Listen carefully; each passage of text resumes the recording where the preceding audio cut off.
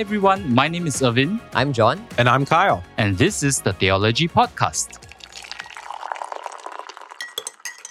So we are in a season where we are talking about the discipline of mourning our sin, suffering, and death, which are realities we see in our world. And as we behold all this brokenness around us and in us, we wonder, how do we as God's people respond appropriately? And in scripture, we see it is the discipline, the practice of mourning that has always had a place among the people of God. We see this in places like Psalm 51, where it's a very famous psalm written by David confessing his sin after a very nasty situation in the Old Testament. So as Christians, as readers of the New Testament, where do those disciplines of mourning and lament and confession come in? One of the places we see this, and the passage we're going to look at today, is the Epistle of James, chapter 5, verses 13 to 16. And it reads, "Is anyone among you suffering? Let him pray. Is anyone cheerful? Let him sing praise. Is anyone among you sick? Let him call for the elders of the church and let them pray over him, anointing him with oil in the name of the Lord. And the prayer of faith will save the one who is sick, and the Lord will raise him up. And if he has committed sins, he will be forgiven. Therefore, confess your sins to one another and pray for one another that you may be healed. The prayer of a righteous person has great power as it is working." So we see here there's an imperative instruction to confess, given how powerful its effects can be. So I guess I want to just throw it out to my friends and colleagues here today. What do we think about the need to confess in our lives and in the church here today? Yeah, this is one of those passages that, I've read a lot when I was young. And even as an adult, I kind of try to move past it quickly, because it's a bit uncomfortable. Confess for what? You may ask. And in our context, we usually use the word confess in the sense of, you confess to someone that you like the person, not in a religious context. Yeah, that's uncomfortable actually. Yeah. So for myself, it's something that I realize I need to wrestle with. Yeah, that's good. And also in the broader context of this letter, in the passage that you just read, John, James has a deeper theology behind this list of things. It's not just a quick response or an FAQ at the end of the book. Oh, what do I do if I'm suffering? What do I do if I'm sick? Oh, here, check this box. Okay, done, finished. No, there's something else going on here. And I think he's talking more about the purity and the wholeness of the community altogether, of the Christian community of believers. So this Jesus community. And so when he's talking about confession here, I think he's trying to get them to realize we have to acknowledge our brokenness one to another. We have to open up to one to another and be vulnerable in a way in order for healing to happen, in order for us to be made whole by God, and to move forward as God's holy people. Yeah. And like Irvin said, that is uncomfortable in the sense that it's not nice for me to open up about the ways that I am broken. I don't want people to know me for, John is, wow, look at him and all the ways that he's fallen and so flawed. That's uncomfortable. Yeah. And yet it has a place in community building, community formation. It's almost like the barriers come down when I'm able to tell someone, hey, I'm not as perfect as I would like to be. I am weak and I need help. Yeah, and that's kind of the standard that's being described in this passage. But even within our own church heritage, we have a very poor understanding of what confession should look like.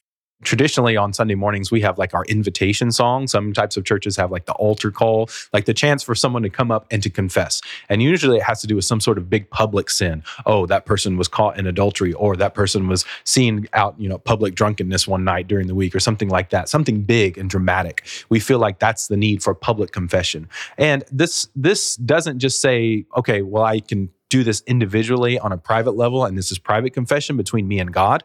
But this says there's something in between those two things, from being a complete individual and secretly just sharing my thoughts and confessions to God in my closet, compared to standing up before the entire congregation and saying, "Here I am. These are all the lists of things that I've done wrong." There's something in between those things, and I think it comes from being in authentic community with fellow believers.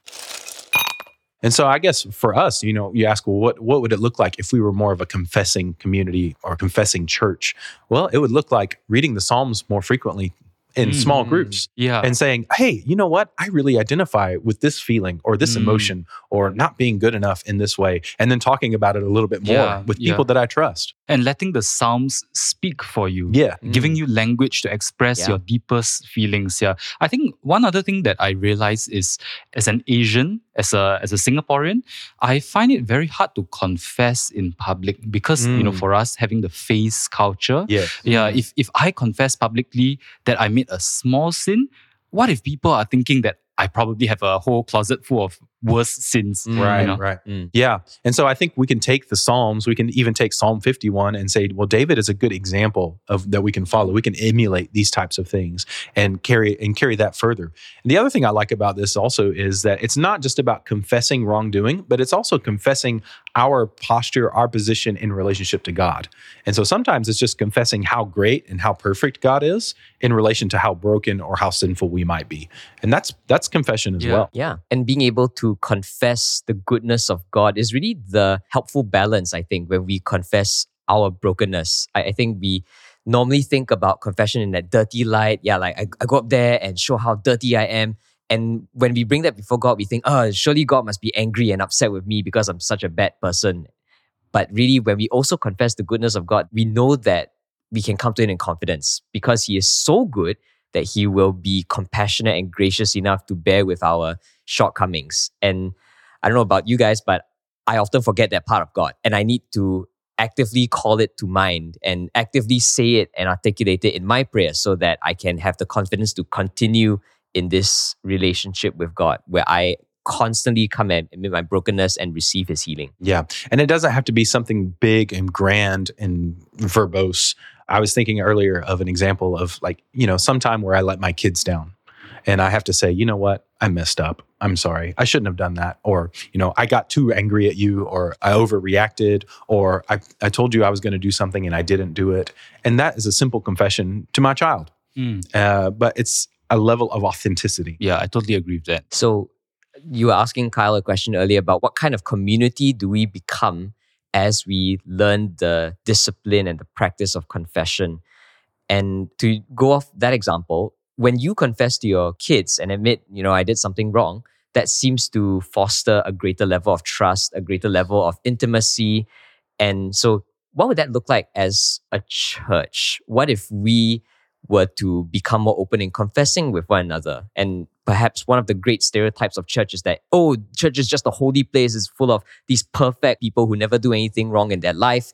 And maybe as we learn to confess, as we become comfortable with admitting, no, we are broken people, maybe that makes us more loving to each other, that I can look on my fellow brother and sister and bear with their sufferings because I know they bear with mine. Maybe we can become more loving to our community around us because we realize that they are broken in much the same way as we have admitted ourselves to be broken. And there can be empathy and there can be greater compassion. And as James says, there can be healing. Yeah, I was just going to say that. Yeah. Confession and prayer lead to healing. I mean, in this context, I think it's about the people who are literally sick. But I do believe that there is a much spiritually more, as well. Spiritual reality to that. And the Lord will raise him up. The Lord will resurrect this person to new life. Yeah. You'll be healed and you will receive new life. Yeah. Imagine if we all, in the community of Jesus followers, if we all practice that on a regular basis. Wow.